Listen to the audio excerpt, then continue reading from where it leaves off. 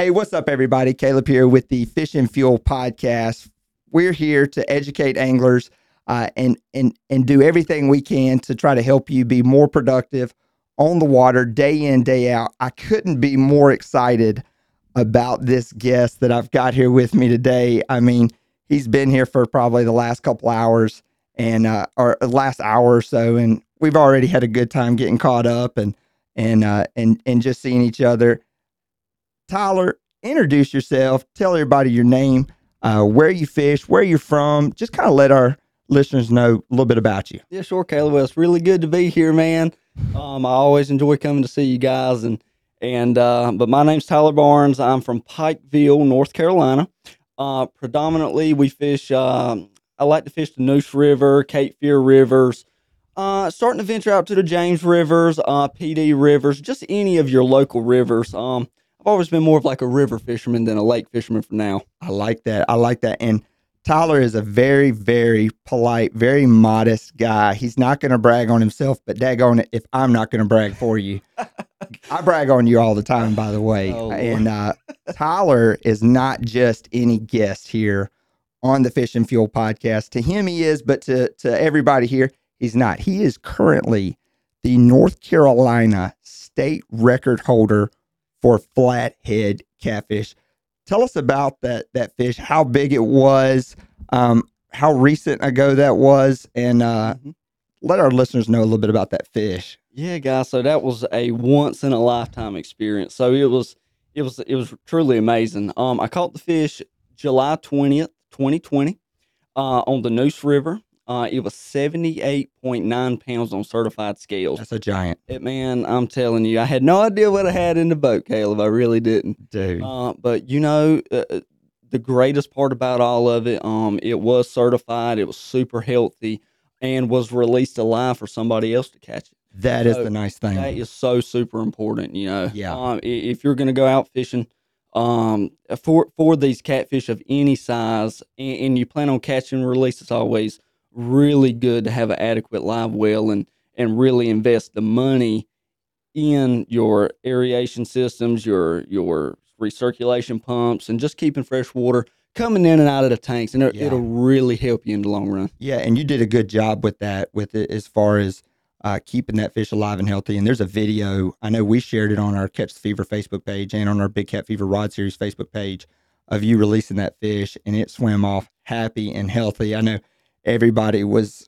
super excited. And Tyler, we see state records caught all across the United States. We immediately go to that person's profile. We start looking to see who this person is. And sure, sometimes no matter who the person is, you're always super excited for them. And then sometimes you look and you're like, oh, okay, this guy said this was the first time he'd been fishing, or he just goes fishing twice a year or something, and he lucked up onto a state record. And that is amazing that somebody, looks into something. But you, on the other hand, if you're listening to this, Tyler did not luck into the North Carolina state record flathead, in my opinion. If you follow this guy, I mean, everywhere he goes on the river, I've seen you catch big fish over the years. Like I said, Tyler may not say it, but if you follow Tyler, go follow Tyler Barnes on Facebook, look at it. His pictures and his stuff speaks for him. I feel like this was bound to happen for you because you have honed your skills in as an angler and done so well over the years. I feel like your odds have always been, super good. And I think they're really good again for catching another one. Well, man, I really appreciate the compliments, Caleb. And I do spend a lot of time on the rivers. I will say the more you go, the more time you put in. And the more you learn about how the fish move and where they travel and where they tend to hold up at and what baits they're after. Sometimes things change depending on the water levels, the water temperatures, the time of the year. Moon phases actually, believe it or not, have affected when I typically catch larger fish versus when I catch smaller fish for whatever reason, you know. But it's really all about the time that you put in the water, being in the right places at the right time, and just keep learning and keep going and keep going and keep going. And if you find yourself not succeeding, keep going. That really is, you just keep going. You keep going. I've been on the Neuse River with my father ever since I was a little boy. And he passed away actually when I was 18 years old. And from then on, it was kind of something that's stuck with me. And it's really been, and I ain't lying, Kayla, it's been every weekend. Every weekend. Wow. Seriously. Wow, that's wild, man. And everything you just said, talking about the stuff you look for, I'm already excited about this podcast. I hope my memory cards have enough memory because we're going to learn so much. And there's a lot of guys that listen to this podcast or watch this podcast, and they don't have that much time available to them to be able to or live near to a body of water or certain circumstances that allow somebody to be on the water a lot and really hone their skills. And they're going to be listening to this to try to speed up that learning process. Sure. Mm-hmm. And that's why you're here, because you do put your time in. It's a proven success. You do really good every time. I know fishing every time is not good. We only post our good days. I ain't lying. But you're consistent. Sure. You're consistent. And a guy can really learn something and speed up that learning curve by tuning into this podcast and hearing what you have to say. So this podcast is titled How to Target a State Record Flathead. That is something that you've been after. You're setting up every single time to try to beat your current record here in North Carolina. Mm-hmm. If we're going out at the boat ramp and we're putting the boat in, let's talk about what you're looking for as far as your environment that determines where you're going to fish, in the river. When you're putting the boat in, a guy putting the boat in going to the river, let's say if it's a overcast day or a sunny day, or does it make a difference if we've had a lot of rain, if it hadn't had a lot of rain? Describe a scenario like if we were to go out there today, what kind of you're looking for? Yeah, sure. So, and it really depends on the rivers, because river systems are built differently. Some are rocky, some are muddy, some are deep holes, some shallow all the way through. But we'll just use the Neuse River in this example here. So, any time that I'm on the Neuse River going for flathead catfish, typically I really start looking for flatheads in May, June, July, August, the summer months. And really, the hotter it is, the 100-degree super low water, that tends to be the best time for me to target a big flathead.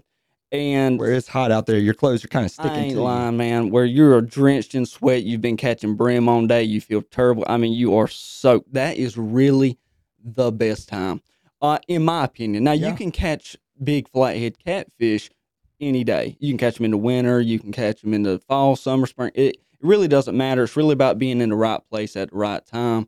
But as you were saying, if we were to go today and you said, Tyler, well, let's get on some flatheads. And I know the water's still a little cool right now, but kind of the conditions. So what temperature is it a certain period during the spring where you start to see them biting more and more? Really, right now, I think the water temperature is somewhere around 62, 63. That's starting to look good. The shadow running through the rivers, flatheads are starting to wake up. They're starting to move around a little bit. You can definitely catch them right now, no doubt in my mind, no problem. Is it the prime time? Probably not. I really look around the high 60s, low 70s before they really start to full force. But a really good one, 75 degrees, I would say, is a really good. Okay, there's no doubt that these flatheads are moving. They're not just held on the bottom in a deep hole, not moving because they're cold. They are ready. What is your approach when you see that 75-degree water temperature? What are you looking at? Let's start with before. Actually, let's back it up to before you get to the boat ramp to throw a line out for them. Bait. Let's talk about bait. Mm-hmm. All right. So a lot of times when I'm bait fishing, bait can get tough. A lot of times, most of the time I'm using either live eels or I'm using brim or some kind of live fish, right? It could be a bass, it could be a crappie, but you got to keep everything under the regulations and everything, of course. So really, it's all about the live bait. And something that I've learned over the years is there's no such thing as a bait that is too big. It can be. Caleb, I've thrown the most ridiculous size baits out, just thinking it's funny. 5 minutes. As a joke. I ain't lying. And it'll be a 20-pounder on a Choking shell cracker, a bass, anything, man. It's really, once you start doing that and you get past the, you don't want to really use your little baits. If you're going for big fish, big baits, especially for flatheads. Now can you catch big fish on small baits? Yeah, of course, no doubt. But for me to go out there and entice that big fish to bite, I've got to have big baits. And that, a lot of times that is hard to come by. You just ain't got, everybody ain't got a pond or a reservoir that's just slam full of huge baits. It just doesn't work like that. So, but a lot of times if I'm preparing for a tournament, or if I'm just pleasure fishing, or if I'm pre-fishing for a tournament, I try my best to catch the bait on the river that I'm fishing. Right. And a lot of times, if you put in the time to practice and hit the river banks and find spots, little creeks, you'll find out that there's so much brim, bass, crappie in the river that you don't have to go to a pond. You don't got to go to Little Creek hopping, catch 5 brim at this creek, drive 10 miles down the road. It's best to just kind of put your time in to find out where the bait source is on that stretch that you're looking for. Exactly. And that's a really good point. I can't tell me how many times where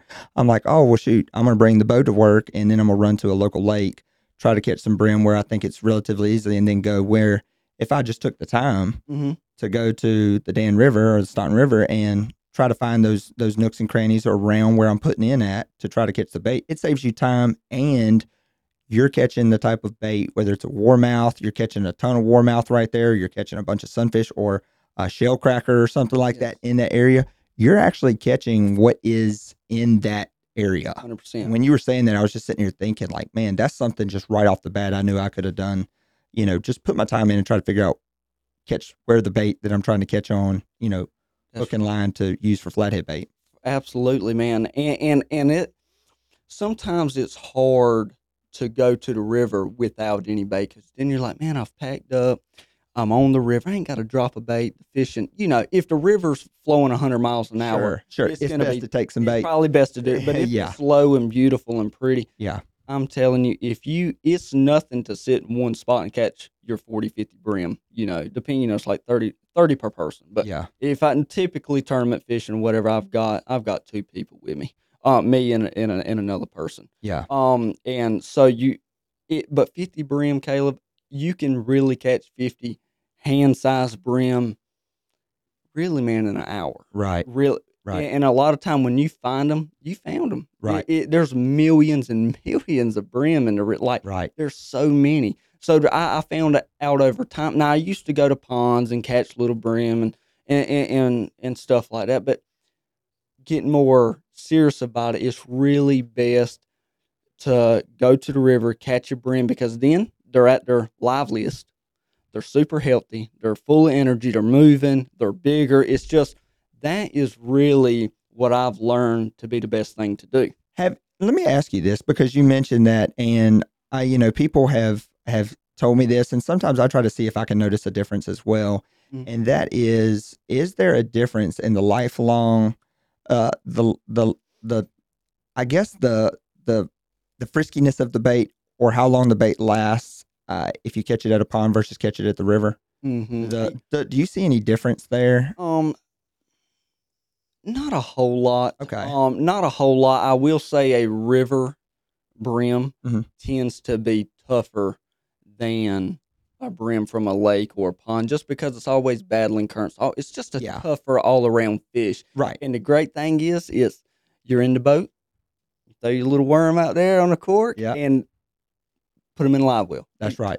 Water, he's in there. That's right. There's no stress in transporting him and putting him into sloshing, no crazy. It's just, and that probably has a lot to it too. And then you don't have to worry about shock. A guy that pulling them out of a lake, and the water temperature's warm, and they didn't match the temperature or acclimate him to the temperature. They go belly up, and then you get to the river, and you're like, wow, well, I hope they're eating cut bait today, or I hope there's some nice blues swimming through, because we're going to use cut bait. Yes. But well, that's great. So, big bait. There's no such thing as a big enough bait when you're going out there and you're really trying to get on a state record flathead, or just a big flathead. Yes. You've seen that even the smallest flatheads, basically, if it'll fit in their mouth, they will eat it. They will eat it. No doubt. Gotcha. Gotcha. So, all right, we've got our bait. What are we looking for then? If it seems like the flow rate and everything of your river is about normal, what are you looking for when you put all your tackle in and now you're headed down the river, up the river, down the river? What are we looking for when we're stopping at a potential really good spot for a flathead? Yeah, so that's really dependent on the time of the year too. If the fish is spawning, pre-spawn, pre-spawn is. So I try not to target them when they are spawning. Mm-hmm. I kind of I try to let them do their thing, Yeah. let them do their thing, and then I catch them later, Yeah. But pre-spawn, their Noose River has a lot of curves. It's got a Mm-hmm. lot of bends. It's got a Yep. lot of straightaways. So you'll be coming on a straightaway. And this river's shallow now. It's on a good day, it can be like what 3 or 4 feet, Yeah. 3 to 5 feet, probably. So you're going down the river. Okay, now you're approaching this bend, and on the outside of that bend is maybe 10, 12 feet or 7. It ain't even got to be deep. It's got some structure in there. It looks really good. That is something to target. Now, is there such thing as this is where the state record? No. Right. He can literally, that fish can be anywhere at any time, under any branch, under Mm-hmm. any tree, on a straightaway in 3 feet of water, Yep. under a lock. It's really amazing where these fish will feel comfortable at. It's not it's not always about deep water. So it's That not is always about going in those outside bends and finding a log jam crushed up under the outside bend, and you're thinking this is where he would be. You see him in a variety of other places yes, that you need to be looking for. 100%. Like I'll tell you this, Caleb, the only time I'm really fishing deep water is probably during the spawn or pre-spawn. That's Right. it. I know they're in the deep. They're under some hard structure. Um, that's really it in the summer month, and whenever I say deep water, to give everybody an idea, when I say deep water on the Noose River, It's deeper than your average I'll depth, probably I pretty would much. probably say 7 foot to 20. Right. That is considered, I think, deep on Noose River. Now, when the spawn is over with, and Hmm. here you are targeting these flatheads and going for a big flathead, what's that depth look like that you're trying to target then? Because Yeah. some guys will say, oh, that's too shallow. A 80-pound flathead, 79-pound flathead, he ain't gonna go that shallow, or what depths does that usually look like? Man, a lot of times, Caleb, really, you'll find, and I've done it over and over and over and over, to to to it to figure out the pattern of these fish. And I'm gonna tell you, I would say if you're gonna daytime fish for flatheads in the summer, I would probably stick to the deeper holes. They kind of tend to go a little deeper, a little shadier. But as soon as it gets dark, man, those fish are prowling. They're looking for Once it starts getting dark. Once it starts getting dark, it's time to. Typically, I'll start out in a deepish kind of hole. It might be 7, 8, 10 foot. As soon as it starts getting dark, Because that's a transition. During the day they were in that deeper, and that they're going to start moving shallower as the night goes on. That's So right. you start in the kind of the common area. Yeah, I try to start in the common area, and really, like I said, 8 to 12 foot typically is what you're gonna find. There ain't but a few holes on the entire river that's 20 feet, maybe like 3. Yeah. Like there's really not that many. Yep. And those holes, a lot of times they're a waste of time. Right. You can catch a big one there, but anyway, back to where I would start would be in a little bit deeper spot, fish at about 30 minutes or so, and move. It's all about moving, and just keep moving. Because a lot of times I've noticed these fish, he's gonna hit it if he's there. Right. A lot of times you'll sit in these deep holes for hours and hours. Man, the fishing's terrible. Ain't getting a bite. The fish just ain't there. Right. He's just not there. But after that first spot, I'll move and I might fish anywhere between 3 and 5 feet. Maybe 6, depending on what it is. It might be 3 foot over here where I'm targeting, but I also have some lines on this bank that might be 6 foot. Right. It really, once you learn that those fish are not afraid to go in, 2, 3 feet of water, you'll start doing very well. That's very good. well. I'm telling you, man, I've caught some monster. I caught a fish not too long ago. When he hit it, you seen, and he was like 40, high 40s. Yep. Anyway, he hit it, and you could see his fin. It looked like a shark going through the river, man. I ain't lying. Right. His I've whole seen that. I've not. It wasn't a flathead. It was a blue. It was yeah. on the James River, and it was about a foot deep of there, and you could see the V in the water from the top fin going across. Yeah. I mean, you could see his back. Yeah. And I'm like, Big fish too. yeah. And I'm thinking, I wasn't even expecting him to hit over there in a foot and a half. Right. You know, That's right. And it's crazy. But the real thing is, Caleb, is you kind of imagine that they're hanging out in these deeper areas during the day, a little cooler on the bottom. That's probably where they're at. Right. Then they start to move out of the deeper holes, start going on these straightaways, or bends. It doesn't matter. They could be anywhere. They're looking for bait, But they're looking for the fish. exactly, they're looking for that. They got to eat. And Yeah. where's the brim going to be?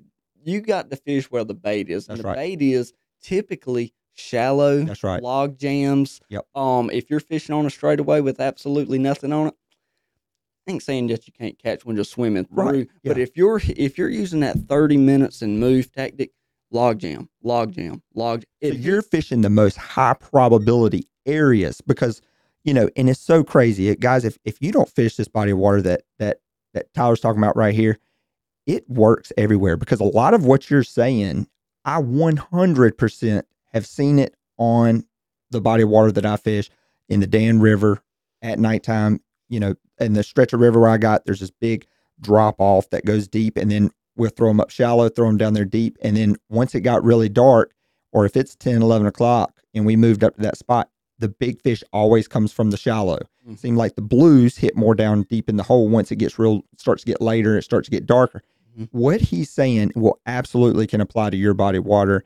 And, we have got up on those nothing straightaways kind of in the shallow, and you're kind of targeting those crews and flatheads going to the next spot. But what you're talking about is you're like, I know I've got a certain amount of time, or you're fishing a tournament. You're hitting the most high probability areas for a big fish in 30 minutes or so. That's right. And that is at night, shallowish water that's got something or holding bait. That's exactly right, Caleb. So in for an example, to kind of make that seem, because I know people thinking, well, man, that's everywhere. So where exactly, Tyler, where would you go? So there's a few really good spots, and that can be on any river. But what you want to look for a lot of times is if you got them winding bends. Well, that's actually very good, because when it winds, it's 10 foot. Then it's a straightaway that might only be 3 foot, 3 or 4. Then it's another bend. So them flatheads can stack up in those areas. So you're kind of sectioning off areas. I ain't lying, man. So I before I go to any river, I'm looking at the maps. I'm saying, okay, well, I'll just pull up Google Maps, look at the river, and I'll say, man, that looks like a good bend, but I know I'm not going to catch him there. I know there's probably one there, but I'm going to go 400 yards upriver or down. That's a gamble. You never know which way he's going. Right. But a lot of times I think that these fish tend to leave their holes and go downriver. And then in the morning they scoot to the bank and come back up to their hole. That's just what I feel. Right. But I do feel like obviously they can probably go either way. But a lot of times I'll pull up the maps. I'll say, well, okay, here's some bends here. This looks really good. I'm not going to fish the bend, but right over here, 200 or 300 yards, there's a big log jam. I'm not worried about the 20-foot hole over here. Right. I'm going to catch him when he's coming out here. Right. It's all about the time. But say I would, if you were daytime fishing, you would have started with that deeper. Yes. But here it is. It's done got dark. They're on the prowl. You're going to that food source where he's headed. Exactly. And hit this log jam. And before I go out, I've already got every spot in my head I know I'm going to hit that night. And it doesn't change. You just stick with the plan. Because it is the same thing. Tends to be the same outcome every time. It's like one day, they're just hanging in the deep now. They're deep, then shallow. If we're talking about summertime, right. They start off typically deep, then shallow, deep, then shallow. But nobody really, I never go daytime flathead fishing, man, because Yeah. it's 100 degrees. It's I'm torture. dying. It ain't even. It's torture. It's rough at night. You got a million mosquitoes. Yeah, and it's Yeah. and you're in the river, so there's not a lot of wind coming through. Yeah. It's an oven. Yeah, it is. It is best to fish it at night. But It really is. It For definitely is. comfortability, for sure. Yes. So, but really, hitting those straightaways, Caleb, with those big log jams. Now, if you got a little tree that's hanging on top of the water and you don't even think it touches bottom, you probably wasting your time. You're looking at log jam that's probably been there a while, kind of larger. And a lot of times I'll throw on the opposite side of it. So if the current's running this way, here's the log jam, I'll actually throw on the other side. Not every time, but some On the back side of it. It creates a current break, and that flathead's sitting there waiting to ambush. Okay. It's an easier approach for the flathead, I feel like. Right. In your experience, that's where you've seen where you were most successful when you targeted them that way. That's right. That's Yeah. right. Now I've caught them just throwing to the log jam. Sure. I've caught them throwing behind it. I've but really a lot of times those flatheads will be cruising down the bank, and they'll stack up behind this log jam and this current break, and they'll just be sitting there. From my experience, flatheads don't really like a lot of current. Man. Right. They kind of like to be blues. I think they do. I think blues don't mind current at all. Yeah, yeah. But these flatheads, they really are kind of lazy. Right. I feel like, Caleb, when these flatheads are going out, they're lazy. They're sneaking up behind something. And if they see a big old fish, they're probably going to try to get it, Right. But I don't think these 40, 50, 60-pound flatheads are wasting their time on little baits. Right. I think they're going to take all of their energy to get that pound-and-a-half bass. Right. Or something. That's how I think. Right. But really, I'll sit up on a log jam. I'll put my brim on. I'll throw them out 30 minutes at the max. That's it. And you'll find that when you move, you cover so many more areas. And you're finding new areas if a guy's moving that much. I mean, it's forcing you to run your fish finder, kind of see stuff on the bottom or look at the bank and find new spots and find your go-to areas kind of. Absolutely. And that's, I guess, you put a good pattern together as well. Absolutely. So, and believe it, I've fished the Neuse River so long, I'm still learning. I'm still finding every time you experience something a little different. And Caleb, a lot of times, after I go to these tournaments and just pleasure fishing for flatheads. Yeah. I've got a notebook at the house.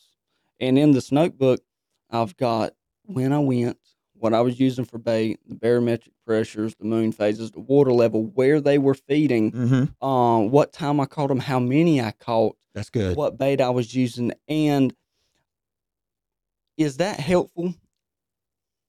Yes. Right. Yeah, it is helpful. But the only thing that I can tell that I've patterned out is they are deep in the day and they are shallow at night, and they're moving. They're just moving at night. Yeah. And, keeping a log, and if you're a guy who wants to keep a log, something that I did when I was really trying to hit the water all the time, I used to tell people, before Catch the Fever, my goal was to be the world's greatest catfisherman. Now, that is not my desire. I feel like if you're trying to be the world's best fisherman and you do all that, you're one has to suffer. You can't get into the gear and side and really give it and make your 100% best if you're trying to straddle the fence. So now my passion is working with the best anglers and making the best gear for those guys that want to be the very best. And when I was doing that, instead of keeping a written log, something I did that somebody might want to try, I was just thinking when you mentioned that, I would go on, I would take a video of myself and say, I just put 250s in the boat. Today is such and such. I would look at the fish finder and say, the water tip is 72. It's April 20th. And I would put it on Facebook and put only me to see. And then I noticed the next year at that time, if I was struggling, that video would pop up on my timeline because Facebook reminds you of all the stuff you were doing during that time. And I had a private album I could go back to and see. But I remember being at work and a video pop up and it's like, it's March 15th. I'm in Bluestone Creek and man, we just hammered them drifting through here. And I'm like, here I am. I talked to a guy last week who said they're hammering them up here, and I've just not done well. I'm going back to where that video said this time of year and found that they were still in that same pattern. So there's a bunch of ways to keep a log, and that's just something I did that would just remind me and pop up all the time. And I still, to this day, it says 5-6 years ago. Every day it's like I'm up here in the river. I'm hammering them right now. It's 33. It's 30 degrees, blah, blah, on the James River. Yeah. And it's still cool to see, and it gets me fired up when I was doing that. But keeping a log is very detailed. It's very good. But you are talking about specifically for you, fishing on the river, where you're at. You mentioned before we talked the podcast, guys really just overthink it. Yeah. And so that kind of made me think of that when you said that is they're deeper during the day. They go shallower at night. So the KISS method, keep it simple, stupid. Yeah. That's what I tell people. That's right. And that's what you're saying, guys need to remember as well. Yes. I mean, absolutely. Absolutely. So it's one, a lot of times when I'm out there, Caleb, if I'm tournament fishing, I'm always trying to pattern them out super quickly. Okay, I definitely know he's in the shallow. He's here. So I'm bouncing to area to area to area, and I'm doing pretty good. And I might have a few decent fish come to weigh in.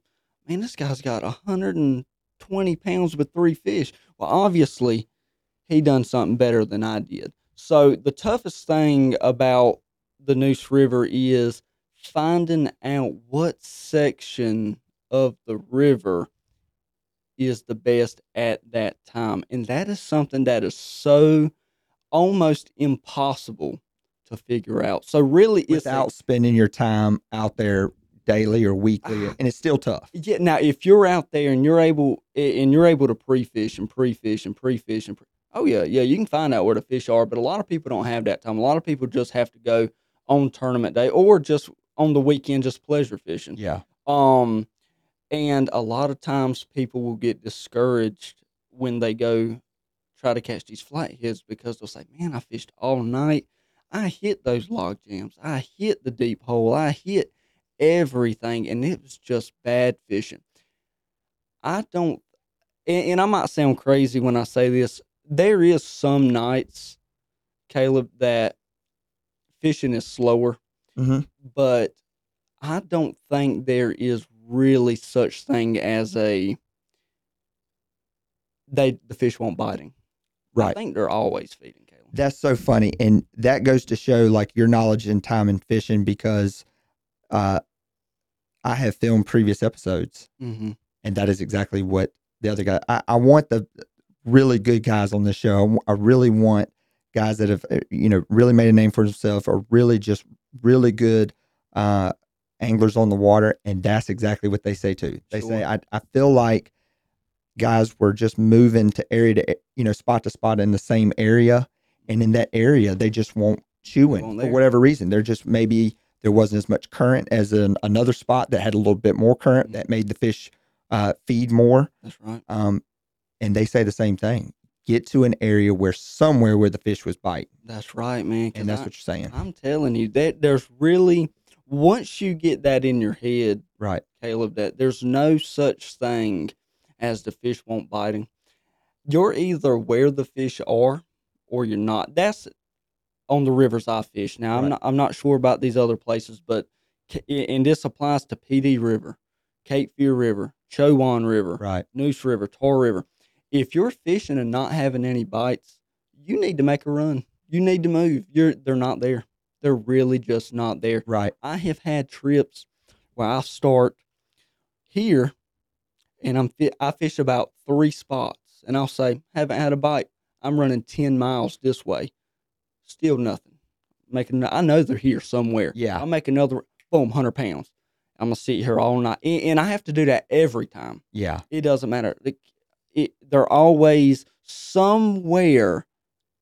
They're more grouped up. And these fish tend to travel together a little bit. But you'll find that if you just keep moving, if you're not catching, keep moving. And when I say 10 miles, I ain't kidding. I'm 10, 20 miles down the river. if if your boat's got the gas and everything. Yeah. It can go from man, I ain't had a bite to man, every rod's going off. Man, the fish have turned on. No, the fish didn't turn on. They're just where they're biting. You're where they're at now. Because I have been there. There's a video I posted probably about 6 years ago on maybe my personal page on Big Cat Fever Rod Series. 99% of the time, it was me. I say 99%. I'm sitting there. I'm like, man, why ain't the fish biting? Somebody's calling me. They're like, we're wearing them out, man. We're out here killing. But that day, the shoe was on the other foot, and they were miles and miles in another direction. And I was just in an area of the river where we were hammering. We caught an 86 that day. It was a PB from my stepmother. I mean, and just big fish back to back. So if your boat has capacity, or if it doesn't, try to get as far out of that area as possible. Like you're saying, to try to put yourself in a different situation to get more activity. Exactly. Now keep the same logic as far as how to catch the fish. It ain't if you've hit deep and ain't had nothing, and if you've hit shallow and you ain't had nothing, you just need to move. Right. They're there, but typically the principles is at night go shallow. So keep that same thing. Keep that. Don't never change that. That's not going to change. Right. That's not going to change. Just move. It's really all about moving. So, and a lot of times when I prepare to catch these or prepare for a tournament, if I'm fortunate enough to go pre-fish, I'll put in where I think the fish are. And it really helps because you know how I said, Caleb, we're going to start here and we got to run to here and then here. I'll go ahead and do that pre-fishing. Then as soon as the tournament starts, I'm where the fish are and I'm hammering them on it because odds are they're not moving from that area in just a couple days. Right. If the water spikes up, it's going to probably push them down. But a lot of times that is what really helps. If you go pre-fish, and got skunked and didn't catch a fish, Caleb, you don't need to fish there tournament day. Go to a different area of the water. Because they're biting. Right. They're biting. Right. 100%. That makes so much sense. And you mentioned, if the river spikes, a lot of times you've seen where the fish go down, in a situation like that where a guy, some people, they take off during the week. So, the river's not as crowded. Mm-hmm. And they're like, man, I took that Monday off so I can go at night where I got the river more to myself, and it rains Friday, Saturday, Sunday. And they're like, man, it's going to be a blowout. Do you have anything that you've seen when the water's going, a little bit faster than normal, or if it is, a little bit more flooded than what you normally see? Have you seen anything like that? Like where you do something different? Mm-hmm, absolutely. So if I'm pre-fishing in the rivers, 3 or 4 foot deep or whatever, and I'm wearing them out, and oh man, it's supposed to rain 4 inches this week in the river, man. It's just coming up, man. Yeah. I'm probably I'm gonna follow that hydrograph, and I'm gonna look, and I'm gonna see where I pre-fished and where I caught them. And watch that water coming down the river, because a lot of times on the Neuse River, it can rain 4 inches, and it can be in flood stage in Goldsboro, but it could be in, for example, Kinston or Maple Cypress or Cowpen. It can still be just as calm. So I try to catch that wave, and I know the fish were here, and I try to catch that wave, and then cut them off and say, okay, they're running through here. It's hard to do, but you can time it where those fish are cooking down river and you're just spread out and they're boom, boom, as they're really moving. Oh yeah, you definitely can. And a lot of times, if it's really high, if it's flood stage, right beside the banks, Caleb. You're wasting your time in the middle of the river. Tie off to like a little log jam or right beside. And I'm talking, I'll have the boat here and I'll drop it straight down. Right, they're cruising. They tend to be cruising right down the banks. They want it tight. Right down the banks. And now it does help to try to find current breaks, current seams, creek mouths. Sometimes they'll be cruising, come off and, hang out like a creek mouth or something. Yeah. I rarely target creek mouths. That really? On the Neuse, there ain't really many good creek mouths to start with. Right. They're more like little ditches. Anyway. Right. But if a guy, he was on a different set of river and he had like a a bigger creek mouth where he caught bait or something like that in, you would suggest that he did target it? Yeah, I would hit it for 30 minutes. Right. I wouldn't suggest sitting there all night. Right. I wouldn't. I'm still going to use that 30-minute move because it's so hard. You're trying your best to figure out where those fish, at what level is it going to force these fish down. And that's so hard to do. Because they're not just going to sit there and get pounded by the current. They're going to go with the flow. They're going to be cruising down. They're going to find a little cut off. They're going to find a hole to dip in, a hard drop. They're going to hang on the bottom of that drop. And that is things to target too. But a lot of times when it's low and that water's shooting up, man, these fish, blues, channels, flatheads, they are cooking, man. They are eating. Bait fish are getting forked. Because think about it. If all these brim are held up on these log jams, and you're talking thousands and thousands and thousands of brim just cooking down the river. Right now it's full of shad. Man, there's bait going everywhere. Right. And where they would normally be held up, they are forced to leave. And all these bait fish hug the banks.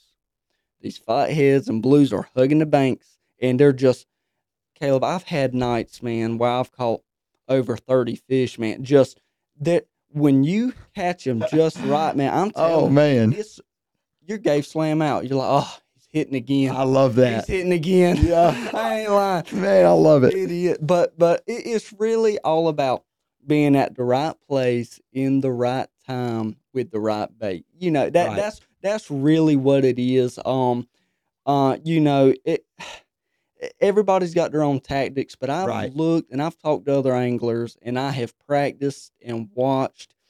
For example, you know, that same scenario, it could be shooting up and I ain't catching a thing. But old buddy that's 20 miles down the river, Tyler, I've caught 100 fish. That's awesome. Well, obviously I missed them. Right. And they are already down there. And that is hard to do because you don't know. You really can't tell. Yeah.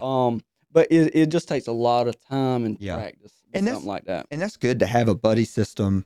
You know, I know guys that are kind of lone wolf fishermen. Yeah. Basically, they put their time in. They don't really communicate to others. They don't want anybody asking them, you know, kind of what they did. And I understand that as well, where my strategy always was a buddy system is always nice. I like to go when I know there's going to be a couple of my buddies out there, because if I'm a certain stretch of river and they're in a whole different part and I'm not having any success, I can kind of put two and two together and say, okay, I need to get down there. But I think what separates really great anglers from just going out there and just weekend fishing, with nothing wrong with that. But if you're really trying to hone your skills, I think at every opportunity you ask yourself, why?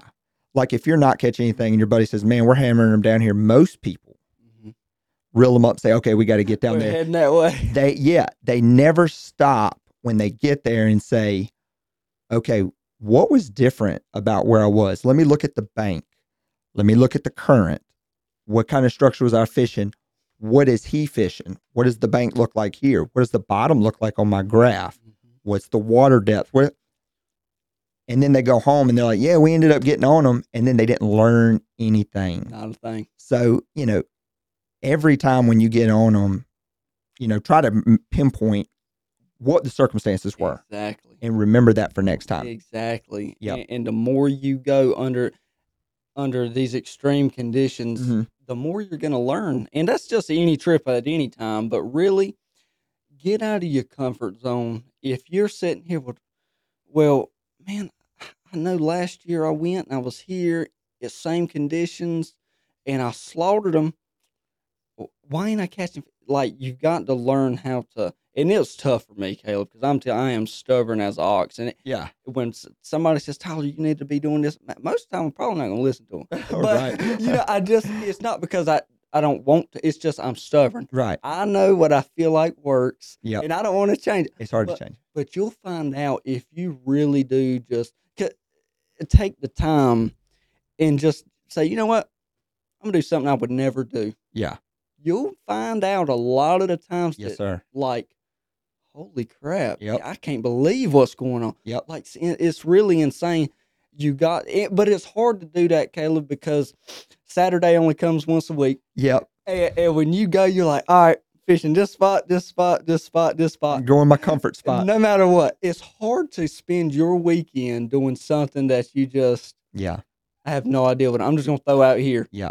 But the more you do that, and the more you go, the more you can put everything starts to make sense where these fish Right. move and what they do and stuff. It's really interesting. It's really amazing, and that applies on every river. And that's why this Fish and Fuel podcast exists, because Saturday only comes one time that week, and there's fundamentals that you can do.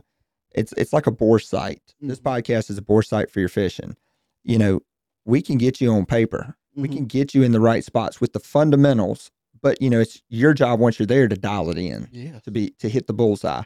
So, you know, there's fundamentals that, you know, when you go out and you do something different, that you still, you know, would follow to the core to at least get you on the paper. And in summary, for, you know, fishing when the river is high or rising, you mentioned a lot of things, but what's 2 or 3 things that you say, guys, you should definitely check this? You know, like you said, fish close to the bank.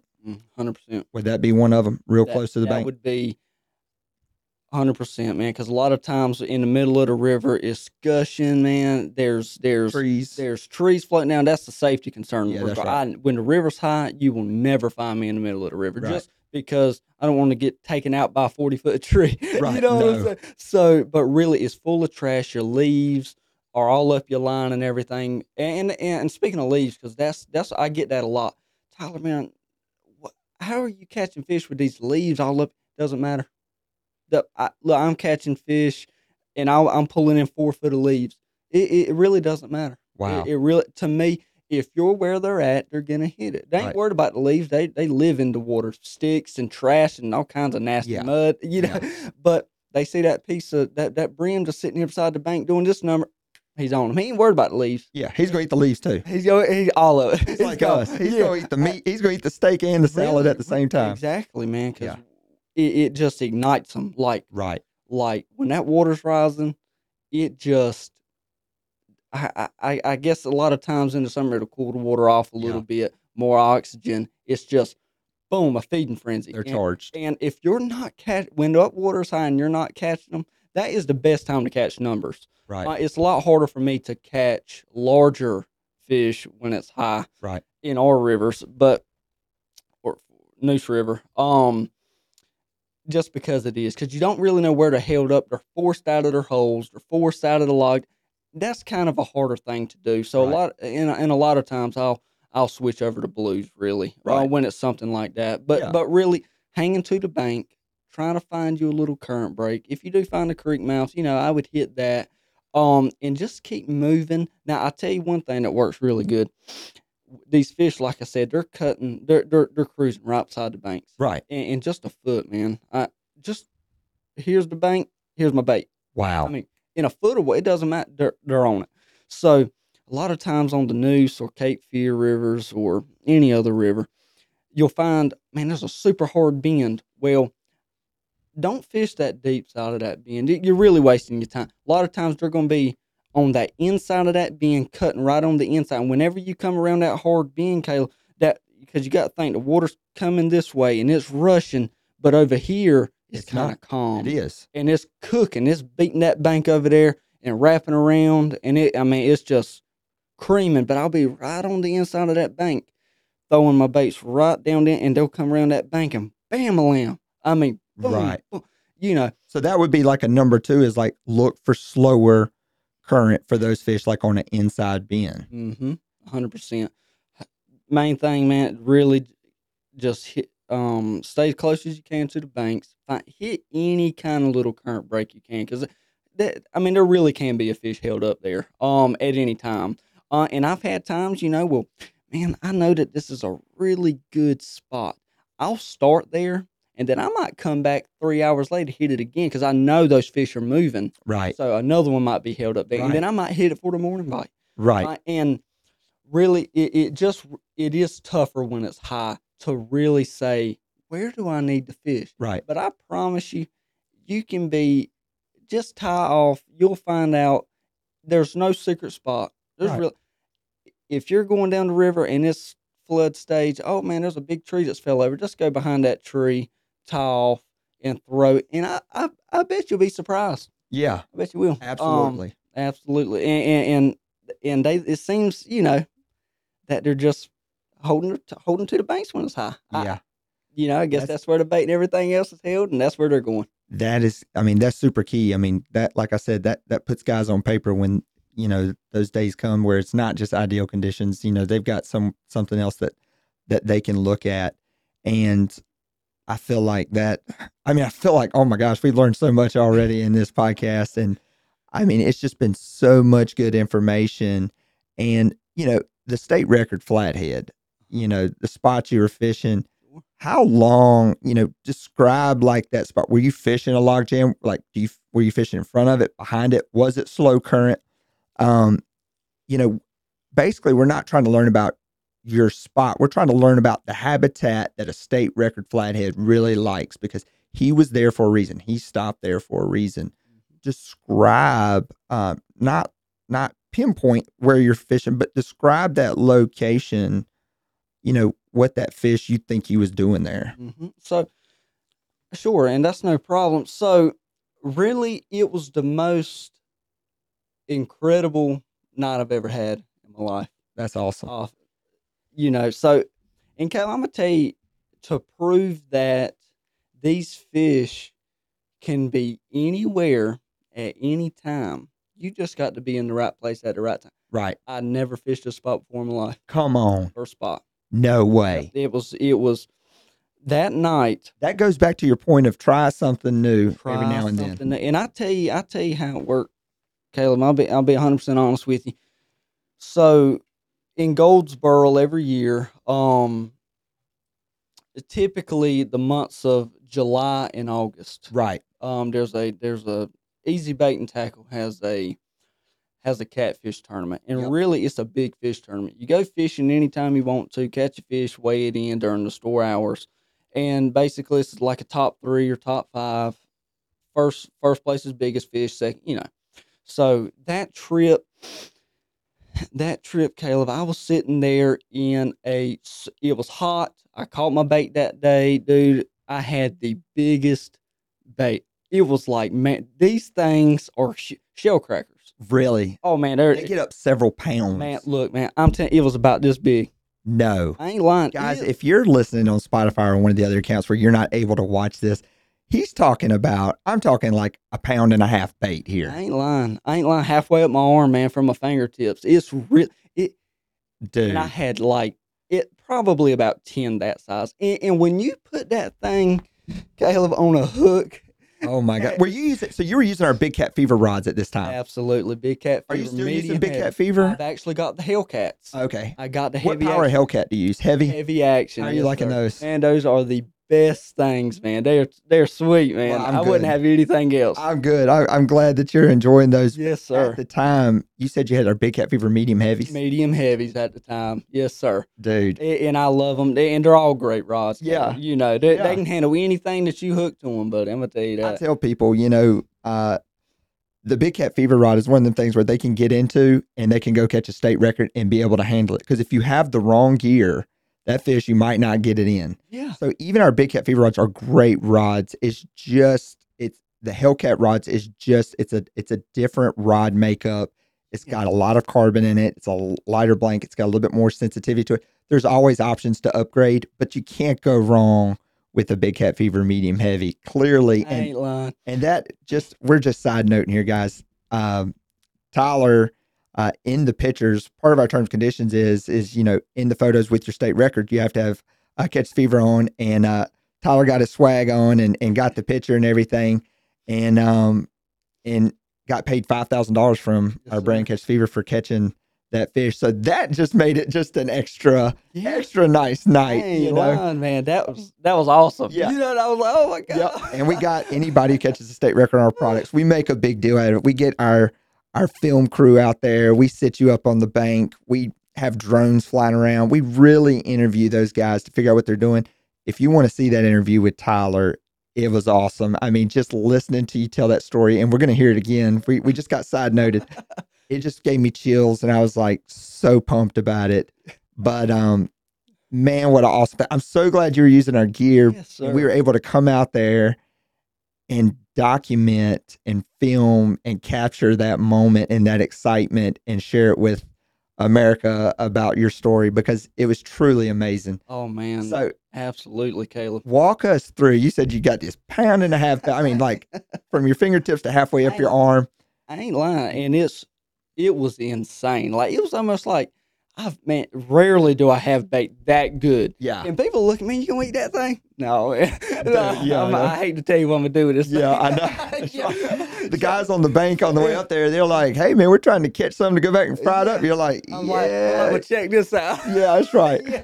So and a lot of times, Caleb, for these bigger flatheads, I'm using a monster hook. Mhm. I actually prefer for flatheads the 10-aught Charlie Brown circle hook. Yeah, And I'll take those circle hooks and I'll kind of put a little offset in them. right.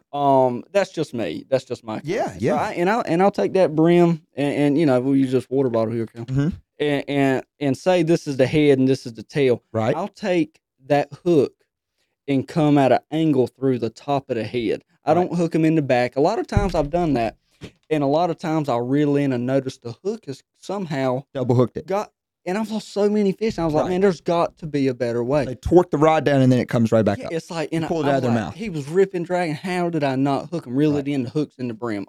Great. So you're going from the dorsal fin with the hook point coming Towards at the an angle toward the the head. front of the fit. Yep. Gotcha. Yep, man. And so anyway, back to it, Caleb. So I'm sitting in this spot here, and I'm starting off deep, and it's probably about 14 foot probably in this hole right here. So I'm taking this brim. Well, first of all, I tell you, I'm gonna start from the beginning. Got to my spot, Caleb, and I said, and I got on my hands and knees, and I said a prayer. I remember you telling me that. I did, Caleb, and I'll tell anybody, and it was really, sometimes you got things on your mind about, and it's Always. just how, I just need some help, Yep. So I'm fishing, and I say, God, I say, please show me that you're with me, Yeah. and my dad's here, and we're together, and just show me something incredible tonight. And I promise on my life, Caleb, that is exactly what I said. I remember interviewing you years ago when you caught the bait and you said the exact same thing. And it was, yeah. I did, man. 100%. So I said, okay, sorry. And keep in mind on this day, July 20th, 2020, it was probably 95 degrees, no wind, all the mosquitoes you could ask for. And man, I'm telling you, I'm dying. I'm like, I've got to cool off some. I'm just sweating to death, just sitting there. Right. But I knew that was perfect. That's man. right. That That's is the conditions you like. So slow water. But anyway, I'm sitting in this deeper hole, edge of dark. I'm sitting there, I'm fishing. And all of a sudden, have one go down. I'm like, oh man, this is him. This is the one. Yeah. And well, no, it wasn't. So it was like a little channel catfish. So I was like, oh man, So anyway, I said about 30 minutes, 35 minutes, something like that. I would reel in, and I moved to my next spot. I fished. I didn't have a bite. Sat there another 30, 35 minutes. Sometimes it's hard to move every 30 minutes when you got 10 Hellcat rods with all these giant, Sure. by yourself. So Oh, if you're by yourself, yeah. Most of the time I'll sit longer. Even if I am doing a 30-minute rule, yes. Sometimes it's just Man, it spend is 30 minutes reeling them in. It is. It's like I just sat down. I know. 30 minutes is up already. Man. Yeah. So I said, well, all right, well, I'm gonna reel in, and at this time, Caleb, it was around probably 11:30, so I'm reeling in, and I'm cooking down the river. I said, I got a spot in mind. I think I know where he's at. And I'm cooking. I'm going, and I look at this log jam as I'm going by, and I turn my head. I'm like, no, okay, I ain't never really noticed that really. Yeah. So I said, I kept going, and then I was like, no, something is really telling me I need to turn around. After I went like half a mile, I said, I'm gonna go hit it. I'm gonna go hit it. So I come back this little log jam, and it's 5 foot deep. I said, I'm wasting my time. It wasn't even special. There was nothing. Yeah. It was just a little old tree. It wasn't nothing. No giant, super 10-foot tall log jam. It was just a little tree. So I threw my anchor out. I floated past the log jam. That's what I was going to ask you. How'd you set up on that? Instead of throwing towards it, Right. I drifted past it, tied my anchor off, and I said, you know what? And I've used just one shell cracker from the first spot, and the second, and the third. And I said, man, he's getting kind of weak. Now I said, I'm going to get one more spot out of him. Yeah. So I'm taking this big shell cracker, and I lob it upriver, which is tough to do. That's why your gear's so important, because when he hits, you got to think you're right in the tree. Right. You got to stop him right then. Right. And look, I threw upriver probably maybe a good 3 foot away from the log jam. And and I'm sitting there, and I've got all the other rods down. I sit down and stuff, and I'm on the phone with a buddy of mine, and all of a sudden I see that thump. I was like, okay. I said, that's a big bait, man. I said, and here it is, just rocking. I said, well, Jacob, I got one on, man. Let me call right back. I said, I ain't sure about this fish. Right there, real quick. It sounded like your reels were engaged. Mm-hmm. Some guys fish with the clicker, sometimes real engaged. What do you do? I am engaged, and I've got that because drag. you're fishing so close to the structure. That's right. You can't let them run. All right, perfect. I just wanted to know that because I know some guys use a clicker, Mm-hmm. and that can be fine on those straightaway areas, Mm-hmm. sandbank or something like that, where you can let them have it. Oh, yeah. But when you're tight to the structure, you've got them engaged. Is your drag locked down? Not all the way, but it's tight enough to where you could turn his head. If he pulls drag, it's a good fish. Yeah. I know when I got a good one. So he thumped it. He thumped, and a lot of times when these larger fish hit, they don't always cream it. Right. A flathead, a lot of times you'll sit there and you got your rods out, and all of a sudden this rod over here just goes thump, and you're like, and then all of a sudden it's rocking. Yep. And it's rocking, and then it's rocking, and then he buries it, and then he's on. That's a typical big flathead. There's so many. This is crazy. It's deja vu. We just did a podcast, and I told guy Timothy King about this. I said, the bigger they are, the slower they pull. They're lazy. They are. Yep. And they don't have a reason to be in a hurry. Who's going to take it from a state record flathead? They already got it. He said, well, got him. Yeah, that's right. I ain't no worried about it. I'm just cruising down the bank. So no need to hit it in a fury and take it. So he's sucked them up.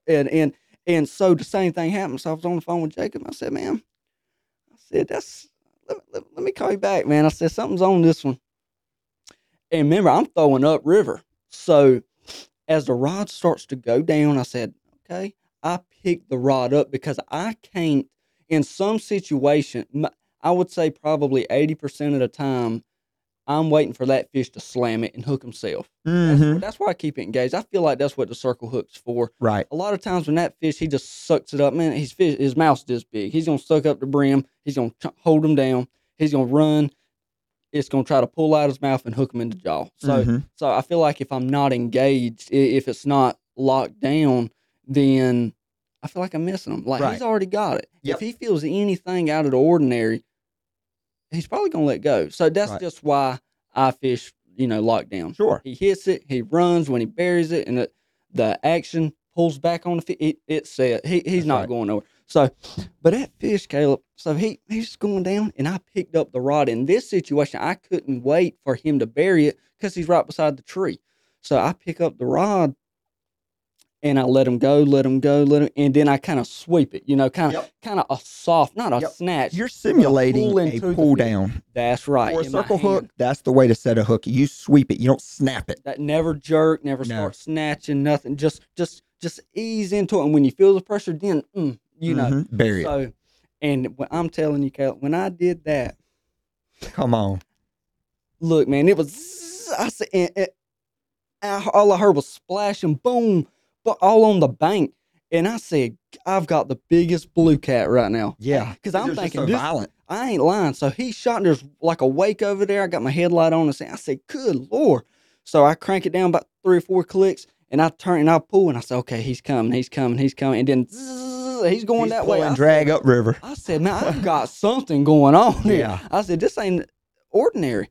So I get him back to the boat, and he takes off again. I said, I just want to see him at this point. I said, if I lose him, okay, I just want to see what it is. Yeah. So get him beside the boat. How long were you fighting it? How long was the fight? The entire fight, Caleb, was probably about 3 or 4 minutes. So I mean, you had him locked down pretty good to where you were like, if I could just see him, I'll be happy. I just want to say, okay, it was Flathead. Yeah, okay, yeah, that's right. That's exactly right. Yeah, really. So really, and you got to think, you never have any 20, 30-minute stories or really anything over 5 minutes on the news, because you got to think you're throwing from here to sometimes right beside the boat, and it's 3 foot. Right. So there's no possible, unless you've hooked some kind of sturgeon or something. Right. You might have your hands full. But your drag's pretty tight. You're fishing close to the bank. There's not a lot of line out. So really it's just a lot of power. It's just me against him. Yeah. It's my tackle against him. So that's right. So, and I'm sitting there, and at this point, I've put some heat on him. Not so much. You never want to really, because you never know how good that fish is hooked. That's right. Give him, you don't want him to get away from you, but you don't want him to, you don't want to panic and start and that hook locking pulls. him. And because I've done it. I've done it. You got a big, you just got to stay calm and kind of just let him do it. Let the rod and reel do its thing. Right.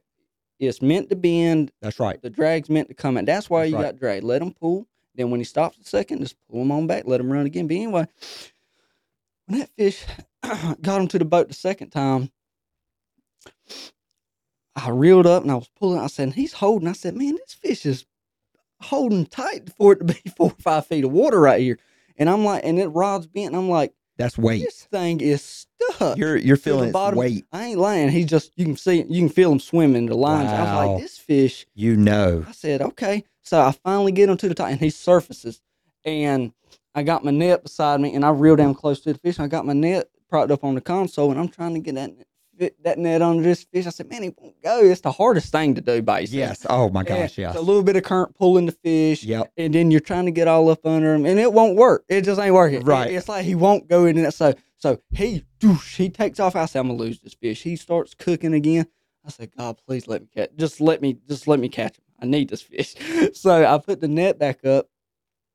I said, this time, I pulled him up to the surface, and I said, I'm about to lose it all. I said, I set the rod and reel in the boat and grabbed the line with my hand. And I'm over here bending over, Kel. I'm like, where's his head? Okay, there's his head. Oh, and then I got his bottom jaw with my hand. Really? Yep, right. Adrenaline is going at this point. You didn't care if you were taking the chance on it being anything at this point. If he runs, my whole rod and reel's gone and everything. I said, look, man, I've got to get this fish. So I grabbed the line, and I'm pulling up, and I'm like, oh, there he is, there, a little further. Oh. Got his jaw, and I said, okay. I feel like at this point, if the hook would have went in your hand, you wouldn't have knew it. I wouldn't have cared. I said, I don't care if the hook goes through me or not, man. I said, he's coming in the boat. Yeah. So I got my right hand on him, and then I got my left hand on him, and I pick him up, and then I just pick him up over the boat and put him in the floor, and I'm looking at this fish, Caleb, I'm like, what is going on here? Wow. I said, what is this? And I'm like, that is a big fish, man. This is a big fish. Almost an 80-pound flathead. I ain't lying. It's insane. And I'm sitting there. So I call my buddy back, and I said, man, he said, did you get him? I said, yeah, I got him. and I said, he said, well, how big? I said, man, I don't know, man. You'll go 20. I said, yeah. Oh, yeah, at least.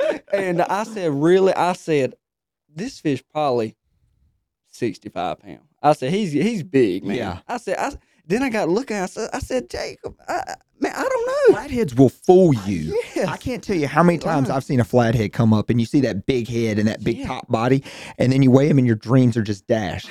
So for anybody wondering, how did that fish, was it certified at almost 80 pounds, 79 pounds, and he thought it was 65? They will fool you. Yes, and you know we get fooled all the time. So you were shooting it kind of low. I was shooting because at all times I'm shooting it low. If I do think say he's 50, I'd want to do the if same I think thing. he's 50, I'm gonna tell everybody about 12 pounds. Yeah, no, I ain't gonna do that bad. But no, I'll kind of if I weigh him and he's 50 pounds, I'm gonna say he's 45. Right. That's just normal. So That's you right. don't get your hopes up. Yeah. But at the weigh-in, I thought I had 100.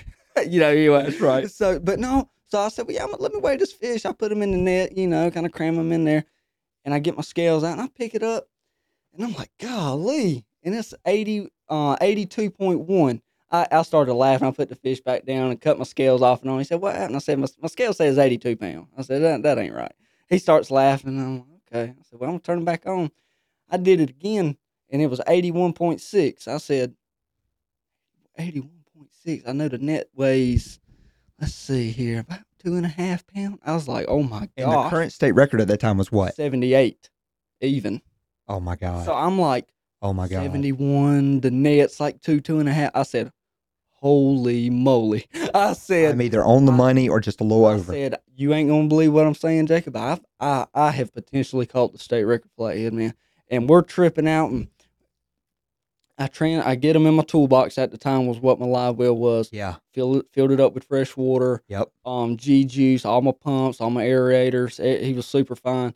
Got him to the weigh in, put him on the certified scales. And I remember at that point, Mm-hmm. I had got the call. Yeah, This was like 2 a.m. it was And I'm about, how long did it take you to get here? about 2 hours So today. it was about a 2-hour drive. Yep. I remember it was like 2 a.m, something like that, or 1 a.m. I get the call.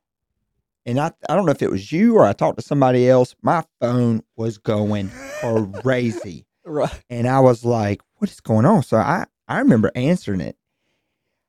Tyler's got the state record, man. He's got the state record. I'm just like, no way. Like, I'm just waking up in a dead sleep at 2:00. And you said you were headed to Easy Bait and Tackle to put it in their big tank. Mm-hmm. And I was like, okay, how far is Easy Bait and Tackle? You know, they're a retailer for Catch the Fever products. Yes. So I was like, I've been there before several times. That's about 2 hours. So I was married at the time. I told my wife, I said, I've got to go. And I was like, she said, how big is it? And I said, it's like 79, 80 pounds plus. And she was like, how's that a state record? I said, this is a flathead. Mm-hmm. And I've never seen a flathead that big. So, you know, it was just extra special. So I had just bought her a new Mustang. It was the 5.0. You were cooking. Oh, dude, I said, look, I'm taking your Mustang. I Yeah. said, you can take my truck to work if I don't get back here in the morning. And I think I got there in like an hour and 20 minutes. you were cooking. I was burning through that manual boat. I was using every horsepower that Coyote had in it. Hey, kid. And I remember I pulled up there and saw that fish, and it's just remarkable Mm-hmm. how big that flathead's head was. It was really absolutely insane. The more, I mean, I'm telling you, from the time I put the fish in the boat, my anxiety level from there to Easy Bait, the way it was, because I'm like, if I'm 1 ounce under the state record, I'm going to cry. I'll go, Oh, you know, sure. I'm like, man, I'd rather be 5 pounds off than Oh, just yeah. a couple ounces under. I ain't lying. So, man, and Caleb, when that thing hit the scales, I got it on camera. I was there for that. Right. I was there for You that. seen everything. I know, man. It was insane. When it hit the scales and it was bobbing up and down, I was like, oh no. Oh yeah, no, because it kept going up and down. I was like, no, okay, and then it stopped at 78.9. Man, the emotions at that point in time. It was a celebration. I was so happy that it was the best day of my life. Yeah. No doubt. Yeah. It was the best day of my life, man. It's one of the most memorable times for me because your friends were there. You had support. The game warden that was there was cool. He was awesome, dude. Yeah, no doubt. I mean, to show up in the middle of the night like that, and he was super awesome. I mean, it truly was a remarkable moment. Yes, it was. It was a night to remember. And that just goes back to show you, Caleb, that it's all about being in the right place at the right time with the right bait. Exactly. And I was in the right, and I was just in the right place at the right time with the right bait. That's all it was. I love that. I love it. Yeah. And got that certification. And, you know, I tell anglers now, you know, back then, it's $5,000 if you have our apparel on in the picture with the state record, and it's $10,000 if you're using our rods. That's right. Because now, if you're using Catch the Fever rods, I ain't lying. you have the opportunity to get $20,000 just for catching on our rods, with an additional $5,000 if you can get in that picture and have all your stuff there where you've got the brand visibly shown in the picture. You can get up to $25,000. And I'm gonna be honest with you, there's a lot of great anglers back, you know, where you fish. There's a lot of opportunity for that state record to be beat, and I think we'll see it again. I do. I do. It'll be a sad day for me unless it's me again. Unless it's you. Then it'll be the best day. Then you'll be $25,000 richer. I ain't lying. Yeah. So, but man, like, and that's just all the reason to use the Catch the Fever gear, Caleb. Right. Just why wouldn't you? You get They're it awesome looking rods. They have the best action I've ever felt. Right. Super dependable. Right. And if you are in the right place at the right time, you'll win $25,000. And you get it all right there, right at once. But it's crazy how many guys are like, what's the odds of me catching a state record? And I'm like, people don't realize all the close calls. We do, because we get the phone call when somebody's close. I've literally in the last 2 months have been called 3 times, and people were off within a half an ounce of their state record. Oh my gosh. Yes, sir. That's the thing. When somebody catches a state record, it blows up. Yes. But the close calls, nobody ever hears about. Right. There's been 3 close calls just in the last 60 days with a half an ounce. Oh my gosh. Somebody getting serious? 25,000. It happens way more than you think. And if you're fishing a body of water, you're applying these techniques that you hear on the Fishing Fuel podcast, talking with the anglers who's done it, who continue to be consistent on the water, you have a very good chance. Oh, absolutely. And with the conservation of these fish and the, Yep. and the sport growing, and there's Yep. so many more people fishing and, Yep. and practicing catch and release. That's a big part Man, of it. these fish are getting enormous. Yeah, Think of 140 something pound blue cat. Like, that thing is I know. humongous. Absolutely massive. It's insane. And they're just gonna keep getting bigger. Yes, absolutely. And that's another thing, before Catch the Fever started, we would see state records caught, and they throw it on ice. They're like, this is state record. I ain't letting this thing. They throw it on ice, and they go weigh it in, and it would be the state record. And I remember seeing stuff like that happen growing up. But with Catch the Fever, we decided that, to be eligible for that payout, you have to release the fish alive. Sure. And 100%. it has to be released alive. And Joey Baird, in talking with his story, he told the game warden had told him, he said, we're throwing on ice. And he said, we'll be out there in the morning. He said, no, I have to do everything I can to try to keep this fish alive. Absolutely. And that's what we're going for. Even if something happens before the state record payout was even there, if somebody called a state record or they thought it was a state record, they were throwing it on ice. That fish, 99%. I don't know of anybody that was like, you know what? I've got a state record. I'm probably going to just go ahead and release it and just tell my buddies about it. No, it went on ice. It don't work like that. I grew up watching catfish. Yeah. Yeah. There might have been a few old timers who didn't care about that stuff, but most of the time it was going on ice. Yes. So that's what we're hoping with that payout, is to change that curve and to make guys where they automatically default throwing ice. They say, I have to do everything I can To keep it to alive. keep this fish alive. And it's a really big deal when a big fish like that dies. But they tried to do everything they could. And the good thing about, if you did try to do everything you could and that fish dies, man, we have an amazing opportunity there for science to come in and say, we'd like to get that ear bone. We'd like to take that fish and dissect it. And so we can learn more about our efforts as conservation. We can know how old that fish was. We can tell, about how big fish get in our bodies of water and stuff. It's in every bad situation, I guess you'd say, there can be something really good come from it. So we encourage guys to practice catch and release. If we want to see these fish get bigger and we want to, release these fish so somebody else can catch them. And it's so important to, there's plenty of smaller fish if you want to have a fish fry. Exactly. But, consider selective harvest. Throw those big ones back, because if people don't do that, then memories like that it'd be hard to exist. That's right. 100%. So I think it's getting better every day, though. Every day it's getting better. It is. It makes me so happy, because things are so different now than 6-7 years ago. When I was fishing, it's just, and it's not all because of us. It's just, there's a lot of great people out there that's getting people to consider a different way of thinking, and we're seeing a lot bigger fish, and it's just making it more fun to get out on the river. It is. So, but Man, that's awesome. Todd, I can't thank you enough for coming on the podcast today.